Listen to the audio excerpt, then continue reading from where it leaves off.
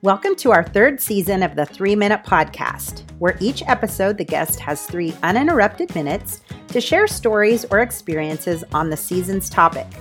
We follow that up with a question to push your thinking.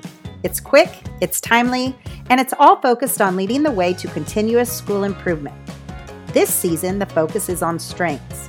We know that everyone possesses strengths, but often they are not part of the dialogue teams have around improvement. Often we are focused on problem-solving our weaknesses. However, how might we show improvement if we are not having conversations around the strengths we already possess? I'm your host, Mary Myers, an implementation coach on the Kansas Learning Network. Today's guest is Heath Peine. He joins us from Wichita Public Schools, where he is an executive director of learning services.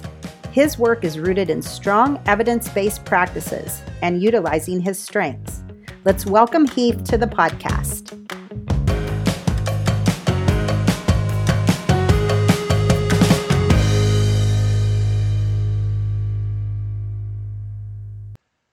Hello, everyone. I'm truly honored to have the opportunity to contribute to this podcast.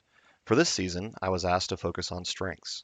After being invited to provide a recording, I took some time to consider what my strengths might be. The problem I faced was that the more I learn about what works best to improve student learning, the more I realize that I have a lot to learn.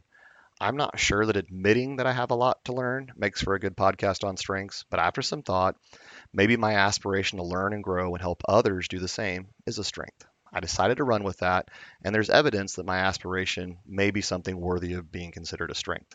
In 2008, Robinson, Lloyd, and Rowe conducted a meta-analysis on leadership practices where they described 5 dimensions of effective leaders.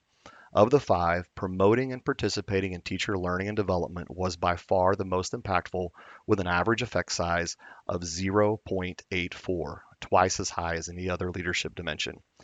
This dimension of leadership means more than providing professional learning. It is also about learning with others and participating in the learning. It is about problem solving around our impact on student learning. And in my roles in education, I approach this in many ways, but what may help me the most is by focusing on Professor John Hattie's 10 mind frames, specifically the first 2. 1, I'm an evaluator of my impact on student learning. 2, I see assessment as informing my impact and next steps. As I work with teams, I try to learn with them by focusing on these 2 mind frames and what we need to do to learn and improve. For an example, as a district leader, I've worked with teams at the district building and classroom levels to evaluate our impact on student learning using data such as mastering standards, universal screening data, progress monitoring data, and more. Once we have data to show our impact, we think about progress and the progress that we expect students to have, what we need to do or learn, and what our next steps toward improvement will be.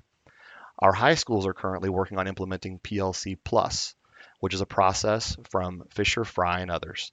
This process helps our PLCs focus on the 2 mind frames. It also helps us all to learn how to improve our progress. Finally, I'm very fortunate to get to work with educators from around the United States as a consultant certified through Corwin, where I'm able to learn alongside other educators and focus on the impact they are having on student learning and collaborate around their next steps toward improvement. Kansas's own Atchison Public Schools is one district that I've been very fortunate to be able to work with. All of their buildings are highly engaged in those 2 mind frames and are doing an amazing job. When educators evaluate their impact and use what they learn as feedback, and then collaborate around their next steps, they are very likely to begin to build collective efficacy and have a high impact on student learning. And while I can't claim that doing that type of work is a strength of mine, it is something that I aspire toward, and I hope to continually build my strength in these areas. Thank you to Heath for sharing thoughts and expertise around strengths in his leadership role. I invite you to consider this coaching question to push your thinking.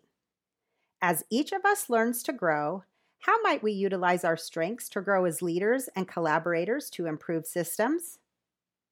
Join the conversation by answering this coaching question on Twitter using the hashtag 3MinutePodcast. Today's episode is produced by Jessica Mossman with the production team of Lisa Stinson and Mary Myers on behalf of the Kansas Learning Network.